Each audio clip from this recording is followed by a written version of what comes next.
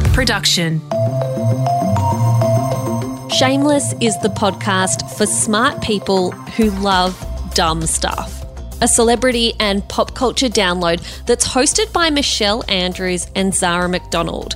And it's taken Australia by storm. Now, if I had $1 for every friend who told me they were going to start a podcast, then I would buy the fancy biscuits far more often than I do. But Michelle and Zara, the team behind Shameless, are totally different. Together, these two make podcasting magic. But who are the notoriously private young women behind this podcasting juggernaut? What makes their business so successful?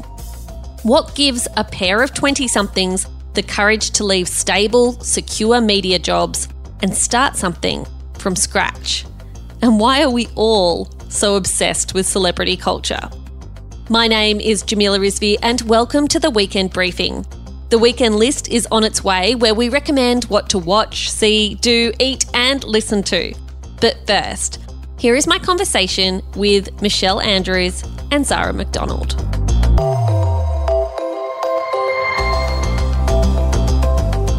Michelle and Zara, welcome to the Weekend Briefing. How are you both? Have you managed to avoid the dreaded COVID during your summer? Well, Michelle sounds like she hasn't because her voice is a bit scratchy today. Yeah, hello. I do sound like I'm the one with COVID, and yet I'm not the one with COVID. Zara has COVID. So we're a bit of a funny pair today. Jam, Mish has laryngitis, I have COVID, but we are kicking on because we would do anything to sit and have a chat with you, to be honest. Of course. The outrageously rude thing about this situation is that I am very well and spent the morning strawberry picking with two kids. That's how wholesome I am. And yet you two managed to look this glamorous when you're both unwell. It's actually quite off-putting.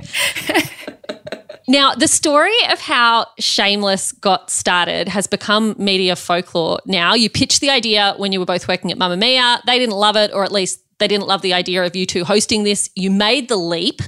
My question is, what about each of your lives to that point, because you were quite young, gave you the kind of confidence that meant you could walk away from a great job in media to start your own thing? Zara, why don't you kick off? Yeah, I mean, I think there are a few elements, right? For me, there are like the very practical, logistical elements where I was 23 and I was living at home. So I probably had a much easier scenario than Michelle did, who was living out of home, just freshly living out of home with her partner. But you kind of have that security around you, which is like a huge part of it, and it would be remiss of us to not acknowledge that. Like living at home and having the protection to be like, well, I'm not going to end up on the streets. Mish, would you agree with that? Yeah, I think so. I think we also had people around us who were just super supportive. Like my partner, Mitch, never once questioned me leaving my job in order to pursue Shameless. That was just like a given to him. And also I think we had both had experiences of kind of dabbling and going out on our own. Like I had done blogging for years before I was at Mamamia, so I felt like I could kind of build something on my own, and I kind of had an idea of what it took to get your name out there or get people sharing the content you're putting out. So I think all of those experiences together kind of made us quite confident. Like we were young and we were naive, but we were also quite confident that if we just started, we could create something pretty special. Zara, what's been the most intimidating part of starting your own business? I think every day there's something that I do that I'm like, this feels hard. Like, I think it had been a long time since you sit in class at school. You know, when you used to sit in class at school and you're like, this problem that's sitting on the whiteboard just feels difficult and I don't quite know how to solve it. Sometimes I'll be sitting in front of like a bloody insurance form being like, I don't know how to answer these questions. Like, I don't know how to fill it out without – I don't know if I can swear on this podcast. Please swear. Without fucking the business's future. Like if I fill this insurance format wrong and we get sued, then everything can fall apart. And I think you feel like intense pressure in those sort of moments where I haven't had that feeling in so long where you're like, this just feels difficult and hard to work out. There's that part of it for sure. I think the other part that's been a real learning curve for the both of us is like managing staff. Like we've been staff, but not staff for very long. Like we've both worked full-time for 2 years maybe, worked under managers for 2 years full-time and that's it. And then how do you learn to manage well at this age with very little experience? It's incredibly intimidating. And I think it feels, I don't know if this is a fair comparison at all, Jam, you might laugh at me, but it feels a bit like parenting and that. It's like, I really want this to be a good experience for you. I don't want my ignorance or naivety to play a role here. Like, I want to be committed to being a good manager to you so that you feel like working here is a good experience. Like, that's a huge priority for us. And it is terrifying that we might muck it up sometimes or ever. And it sounds like you've now got experts on your team who are good at that sort of stuff and that's their jam, right? But if I take you back to before then, Michelle, one of the problems of the media and the arts industry is how often we're asked to work for free and we're told that the value of our work is literally nothing, and you're promised exposure and opportunity, but you're not promised money. If you were struggling in that situation to ask for the dollars, were you also a bit indignant, or were you kind of happy to just be given the opportunity in the first place? Zara will say this. I remember there was one partnership opportunity where they came to us and they said, do you want to host an event for us? You can do it for free and we'll give you all this exposure on our Instagram account because we'll tag you. And I instantaneously said yes. I was like, absolutely, I'll do whatever you want me to do. Whereas Zara sat back and was like, hang on a second, like, why would we do this for free? And for whatever reason, it ended up going ahead that I did it and Zara did not. And I did it for free. I have plans to go away. I'm not doing it. Michelle's like, I am. I'm going to do this. And I was like, your circus, your monkeys. It's a great example of why we're better as a team because truthfully, if I was on my own, yes, I would probably put out content I was really proud of and that people enjoyed, but I would make relatively no money for it and I would burn out and it would end up being like me in a pile on the floor. Zara is very good at putting the same amount of content out there that I would anyway, but doing it in a way where we don't sacrifice ourselves in the process. So thankfully she's in my corner because otherwise I would have burnt out maybe 3 years ago. Yes, but thankfully I have all your ideas in my corner, so it balances each other out. Zara, from the outside, and I am lucky enough to know you two a little bit, so I feel like even from the edges of the inside, the juggernaut that is Shameless can look like this incredible success with no moment of hesitation or error. Could you share an example of when you have made a mistake or when you've made a call and later gone, oh, I don't know about this? Yeah, I think they happen all the time. I mean, there's the obvious ones where it's like we've covered stories in a way that perhaps we wouldn't cover them today, but I think that is just part of like growing up on a microphone. We started this when we're 23. Michelle's nearly 28 next. So are you? You're 28. You're first though, I always remind her. She basically is a boomer now. Yes, exactly. No, and then I think that there are other decisions where we've felt like we've rushed things too much. I think there's been like maybe a show or two that we've put out way too quickly because I think you get told in this industry that, you know, you've always got to be pushing out things fast. You've got to be reactive and maybe there's like some money on the line where they're like, if you can get this to us by X point, we'll pay for it or whatever it might be. And so we've rushed content out thinking that everything would fall apart if we didn't do that. And we've definitely done that with a podcast series or two in the past where we just haven't given ourselves the time to really think through the concept or think through what it's going to look like or what even the point of difference is. And that's kind of hard to grapple with because you look back and you're like, oof, bit of a misstep there. But it's for that reason today that we're working on a show at the moment to put out with our producer Annabelle Lee at the helm. And it's like, I keep saying to everyone, like, if this takes 6 months for us to make, it takes 6 months for us to get it out. And I have no issues telling our audience that that's what it's going to take because I want it to be perfect and I want us to take time doing it. And I don't think we would be making those decisions now had we not rushed out other podcast series before. Michelle, Zara sort of reflected that there are times when you look back on what you were making however many years ago and you go, oh, okay, I would do that differently now. I would approach that differently now. You guys have clearly evolved as the show's gone on. Have you noticed that the media industry has changed as well? Like, has the way the industry deals with celebrity culture shifted over the last few years? Oh, what an interesting question.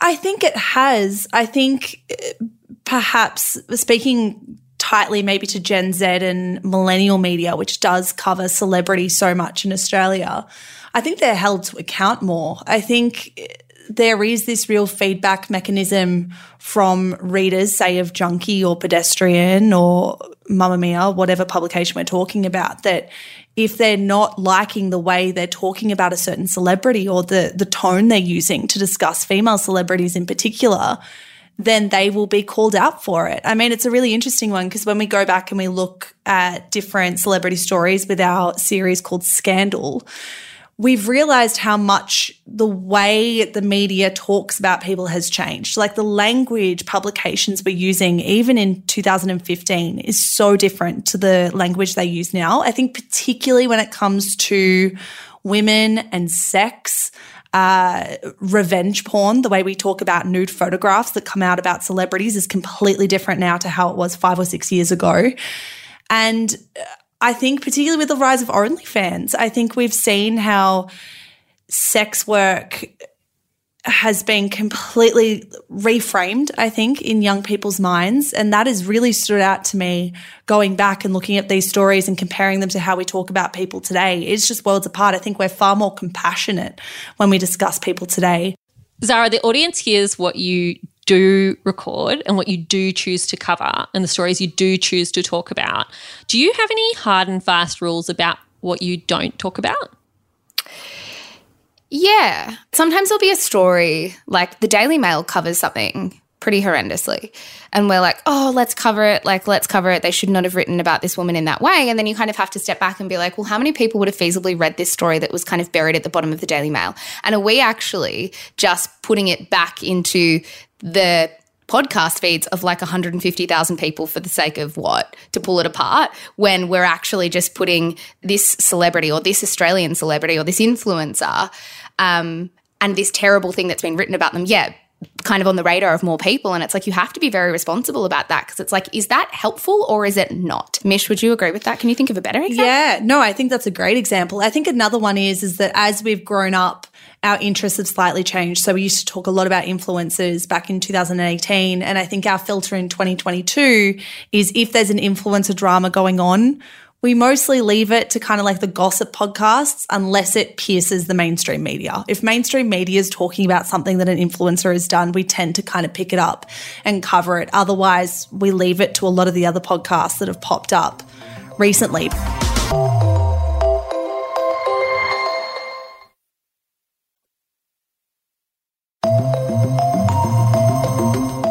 Zara, one of the things I've noticed about you two on your podcast is compared to a lot of other podcasts where the hosts have themselves become identities that people are really interested in, you two tend not to get that personal beyond what you did on the weekend. There is the occasional diversion into your personal lives, but for the most part, you've sort of stayed really focused on celebrity, you've stayed in your lane. Has that been a deliberate decision? And if it has been, can you tell me why? Yeah, I think we were having a conversation about this last week actually because I think we were doing an interview with someone overseas and they really forced us to think a lot about, you know, sharing personal parts of ourselves. And so we started having conversations between ourselves, thinking a lot about how we share less and less. And I think that's been a huge result of putting our book out into the world and then sort of retreating under a shell. And I don't think we actually ever had a proper conversation about being like, let's not share anything anymore, but we just sort of put that book out and then thought, let's sit back now. And we don't, like, there's no regret about putting a book out into the world like that, but it is one of those things where it's like, I wonder if a 23, 24-year-old came to me and asked me if they should do that, whether I would tell them to do the same thing. And so ever since then, I think it's just been a huge protective mechanism because in many ways, it also helps you separate work from personal because if people say to us, I used to have this thing where I'm like, well, if people tell me that I did badly at my job today, then I feel like I'm a bad person too and there's like no separation between work and play and that's been really hard. But if you say, okay, well, I give a certain version of myself, which is true and authentic to the audience, but I save some things for myself, well, they're not telling me I'm a terrible person because they don't know everything. They know what I've given them. And so for me, in that sense, it's been like a real line in the sand to be like, they don't need to know everything. I've got this picture of like this cute little crab in my head that's like popping its head out and being like, I like it out here. No, I don't. No, it's like that. And I kind of jet out and back every so often being like, oh, need to hide, ready to come back out, need to hide, ready to come back out. There's no consistency with it, which is hard, but it's okay. I think it's also the equation of we understand that there are Instagram influencers out there and that is a great career path for them. But we are quite conscious that we do not want to be regarded as Instagram influencers. Instagram is kind of a branch of our job. Like we use Instagram to platform Shameless, and us as media personalities or podcast hosts or culture analysts, that is our main job. And I think that's why we've been quite conscious with some of the stuff we do online to really push that. Like we want people to like the show because of the content. And yes, of course, us and our personalities and our friendship will come through as like a secondary stream. But the primary thing is us as media personalities, not us as influencers, if that makes sense. Michelle, I imagine that success has also brought the opportunity to meet a whole lot more people in the Australian media industry. And that means meeting the celebrities you talk about on the podcast. So how are you balancing what must be some actual relationships of some degree with the people you're doing journalism about? It's been a really interesting journey. In fact, that's probably a situation we're going to find ourselves in with this week's episode about someone who's been on the podcast before. So yes, it's uncomfortable and yes, it's awkward, but Zara and I have had to kind of put our big girl pants on and just do it anyway. Michelle, no doubt you've had offers from other podcast networks and media companies to buy Shameless. Have you contemplated, would you contemplate selling the business? And I just noticed I've asked that directly to you, like Zara would be involved in this conversation. As we all know, I'm the good one with money in the company. We have been offered sums of money by multiple networks or businesses. And I mean, I can't say, I'll never get on here and be like, never, like we'll never do that. But for now, we love doing what we're doing in the way that we're doing it, in that anyone can access Shameless wherever they want to. And that's very important to us. Yes, we might do other shows where we partner with a network and that belongs on their platform, and it's an additional piece of content to what we do every single week with the Shameless podcast. But for now, I just love the idea that no matter where you are in the world, no matter what podcast app you like listening to us on, you can get our show. That is very important to both of us. And so while networks have come to us and offered large sums of money, it's never been enough for us to want to make the jump. And that would be a huge jump. It would be such a big decision. And I know it works for other podcast creators, but for us, it's never really even scratched. I would say, Zara, it's never really scratched our interest enough to want to do that. I think you'd be foolish not to like sit in on the conversations and see what people are putting in front of you. But at no point have we like spent a serious time considering it. I don't know if it's because like we've done this ourselves the whole time, so you naturally feel like a little bit of a control freak with what you're doing. But I think there are heaps of elements to it. But at the end of the day, like we're incredibly lucky to be able to like create this thing ourselves and not have any other stakeholders really tell us what to do. Like an advertiser won't even know what we're covering until the rest of everybody else listens to it. Like nobody is ever telling us that we can or can't cover something or can and can't say something, apart from our lawyers maybe. And that's, I think that's what makes the show good. And so unless that wasn't going to change, I can't see how it would work. I question how much luck was involved, but I'm going to leave that to the side. I would have said it was skill and instinct. I want to talk about one of your spin-off podcasts that you are doing in collaboration with Listener, which is called The Books That Changed My Life. Michelle, what do books tell us about people? What do the kind of books people are drawn to and the kind of books they like to read tell you about the person themselves?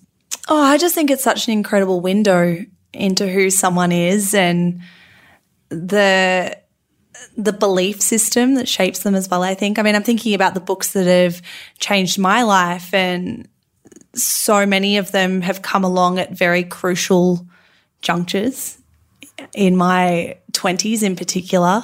And I think it's just such an incredible experience to sit down with people and hear about the books that have stayed with them and have touched them in a moment when they've really needed it. I think that's what I've really loved. For example, on the second season, we spoke to Shayna Jack, and she spoke to us about the darkest period in her life when she was banned from swimming because a illegal substance was found in her system. And I think hearing about that time through the books that kind of bolstered her to get through it was just such a privilege. And you really learn so much about the way someone's mind works and the way they go through things. It's a real privilege to hear people's stories through the books that they love, because we are such bookworms. And after every interview, we've kind of sat down together and been like, we need to buy these books, first of all, because they just sound remarkable, but also what books have shaped us and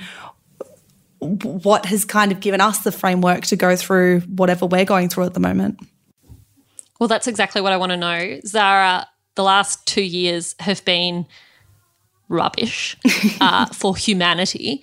But most of us have had a tough time. You live in Melbourne. You've been locked down for long periods of time. Even as we're getting our freedoms back as we record this today, things are still pretty nerve-wracking out there, particularly for some members of the community. What is the book that has gotten you through the last 2 years, or the book that stayed with you the most? I mean, I probably have a little bit of recency bias about this one because I read this one over summer, so it always kind of operates like that, doesn't it? But I did recently pick up Love Stories by Trent Dalton because it's our book club pick for January. And I honestly think even if I didn't have recency bias, that book would stay with me and would be the book that I constantly want to go back to. I don't know have you read it, Jan?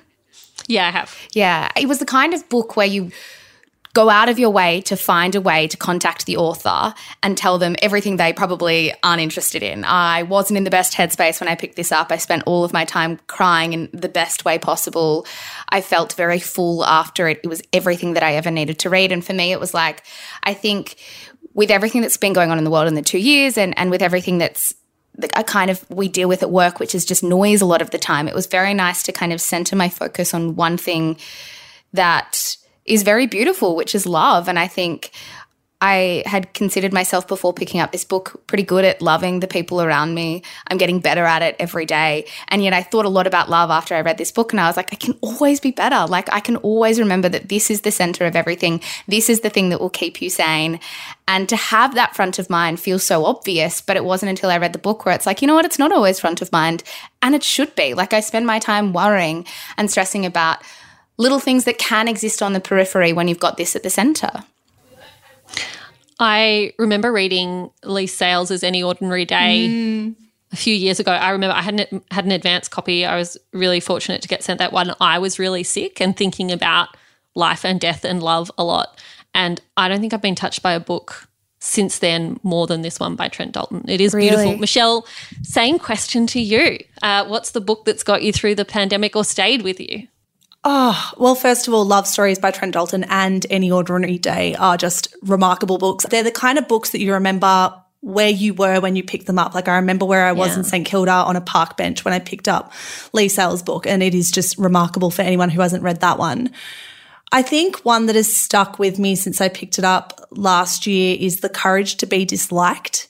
It's a very challenging book in that I do not agree with everything in it, and I want to put that out there because I know some people will pick it up and go, whoa, this is quite – it goes against the grain of a lot of the kind of psychological principles we are taught here in Australia, and it's out of Japan actually. It's using a lot of kind of different psychological principles to talk about front-facing roles or being disliked by the people around you, and I think it just was a complete blast of water to the face almost to shirk off any of the negativity that might come with being in a front-facing role or a public role and just being true to yourself. Like, I know that sounds quite saccharine or naff, but I think it's very important to have those moments where you come back to your center and you ask yourself, why do I believe what I believe? And why am I the way I am?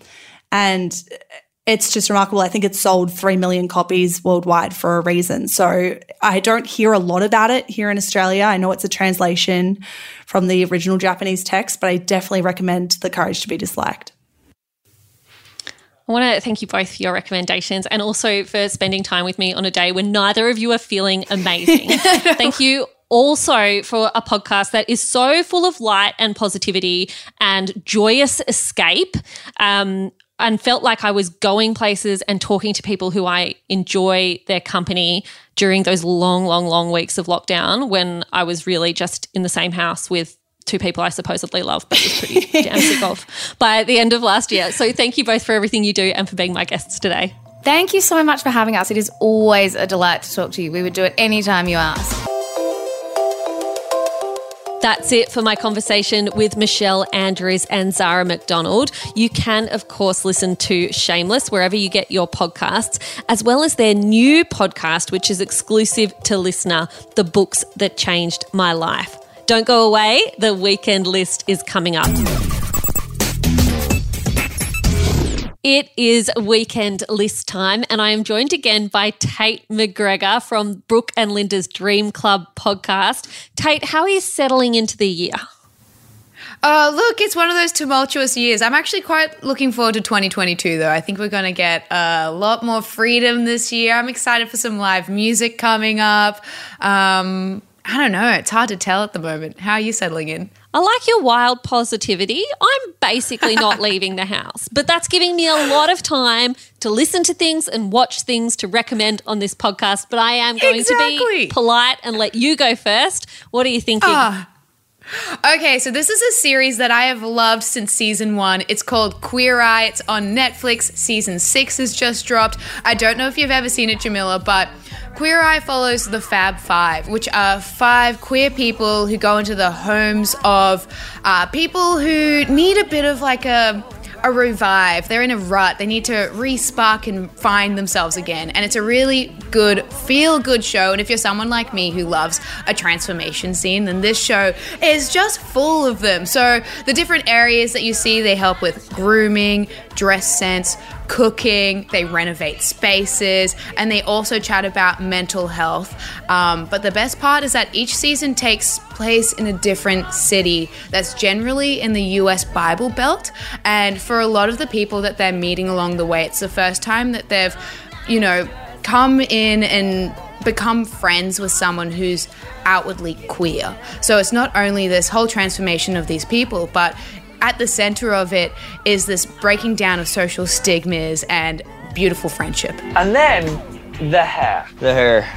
His hair is just really, really, really greasy. Like I've never, ever seen such greasy hair in my life. You're a stinky boy. And what do we do with stinky boys? Tan and Anthony are going to wash her hair now. So if you need a feel-good show just to chuck on in the background, or you want a little bit of a giggle, a little bit of a happy cry, I recommend Queer Eye. It's so good. It's so good. I am a fellow Queer Eye mega fan, and I think it is such a good example of a television show that has evolved with the times without rejecting its past, but kind of holding on to the best bits, because it was originally with a different group of 5 queer men at the time. It was called Queer Eye for the Straight Guy, and they would essentially give makeovers to straight blokes. They've really evolved the concept since then. They help out whoever needs help, and it's far less sort of dictatorial, here's how your life can be better, and much more kind and generous and warm and inclusive. And I am the same as you, Tate. I could watch it all day. I'm always so sad that the seasons aren't longer. It's so binge-worthy. What are you binging? What have you been doing while you've been inside? Tate, I have got a podcast for you. Have you heard of the bias diagnosis? No, what is that? This is one of those podcasts that I came across accidentally and then thought was completely fascinating and ended up going, why is no one talking about this one? It is a British podcast and it asks some really interesting questions. It sets out saying, does your race affect your outcomes with the medical system? So will you get different treatment? Will you experience and interact with the medical system differently depending on your race? And it's hosted by Dr. Ivan Beckley, who investigates what, spoiler, turns out to be the shocking inequalities in the health system. And Dr. Beckley looks at the conditions that are diagnosed incorrectly or conditions that are diagnosed ridiculously late in the piece, so late diagnoses which lead to worse outcomes, right through to racist stereotypes that mean that doctors and nurses regularly underestimate their patients' pain levels and aren't as responsive when a patient is in hospital and saying, I'm in pain, I need painkillers, I need assistance. They're more likely to say, oh, no, you're just trying to game the system for more painkillers. It doesn't have the kind of gory, sensationalist stuff that a lot of hospital podcasts and television shows tend to have.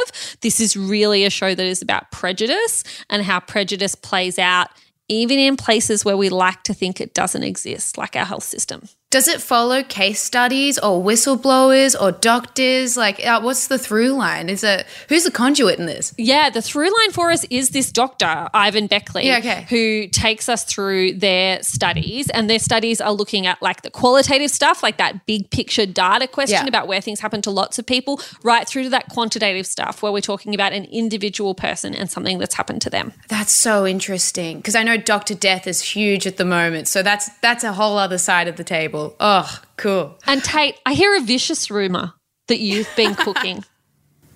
Oh my God, someone's put me in the kitchen. It's horrific. I never recommend to cook, but this is something that is a summer staple that I thought I'd better share. It's a salad option that if you're someone who doesn't like something super leafy, you want something filling, a variety of textures, then this is for you. It's the Freaka salad recipe from Rick Stein's cookbook From Venice to Istanbul, but you can also find it online at Happy Foodie. And it's really simple, except for the pomegranates. There are pomegranates that you will have to peel and tackle, and that's about as difficult as it gets, which is messy work, so prep for that. So essentially you've got Freaka as the base. It's got spring onions, some chopped parsley and mint, a squeeze of lime. It says crushed pistachios, but I use walnuts. And then you've got your pomegranate in there. And then you can add like other fun things like orange or, you go wild. Like that's what I use as like the base of it. Then every time I do it, I just add some fun things that I find in my fridge. And it's a great option. It's a crowd pleaser. It's really refreshing. And as I said, super simple. So yeah, Freaka salad. If you've never tried Freaka, this is the way to do it. I also love any kind of recipe where I don't have to do a shop specifically for that recipe, where I can substitute a bunch of other stuff in that is otherwise going to go moldy in the bottom of my fridge. Exactly. And like you can buy some Freaka, don't have to use all of it at that one time. You can make the batch ongoing. It's so good. Good meal prep too. Jamila, I know you're still delving into more podcasts. Tell me about what you've been listening to. I think this one's really intriguing. I am now, Tate, starting to cross-platform my watching. So I mentioned last year when I was chatting with Brooke and Linda that I had started And Just Like That, which is the remake of Sex and the City that follows 3 of the Sex and the City women 20 years down the track, now in their 50s and their 60s. And I hated it. And I hated myself for continuing to watch it. Because for some reason, I still wanted to keep going because I wanted these characters that I'd been so attached to earlier in my life to get better and deliver for me. And here's the thing, I think they are now. Some of the things that bothered me about the first and second episodes are starting to fade. Some of the more diverse characters that they're introducing are starting to become 3-dimensional rather than token. Okay. And so I have dived into a podcast called And Just Like That, The Writer's Room.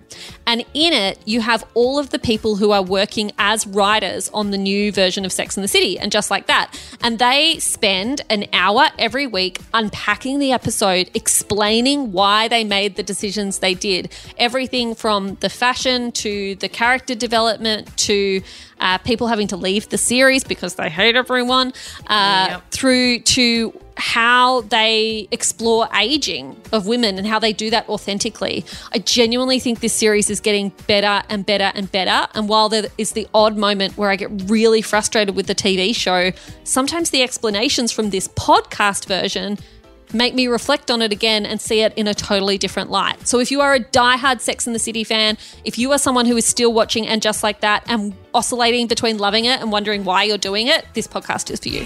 What about you, Carrie? Have you ever masturbated in a public place? Not since Barney's closed. God, you're going in deep. That's deep into the fandom, and I love it. So deep. Carrie, party of 3? That's it for the weekend briefing. Thank you so much for lending us your ears. If you would like more of the weekend briefing and more of the weekday briefing too, then you can find us on the Listener app or wherever you get your podcasts. If you subscribe, you will make sure that you never miss an episode. If you also wanted to leave us a very lovely rating and review, it would absolutely make my day. Make sure that you tune in from 6 a.m. Monday morning for the latest headlines straight to your headphones.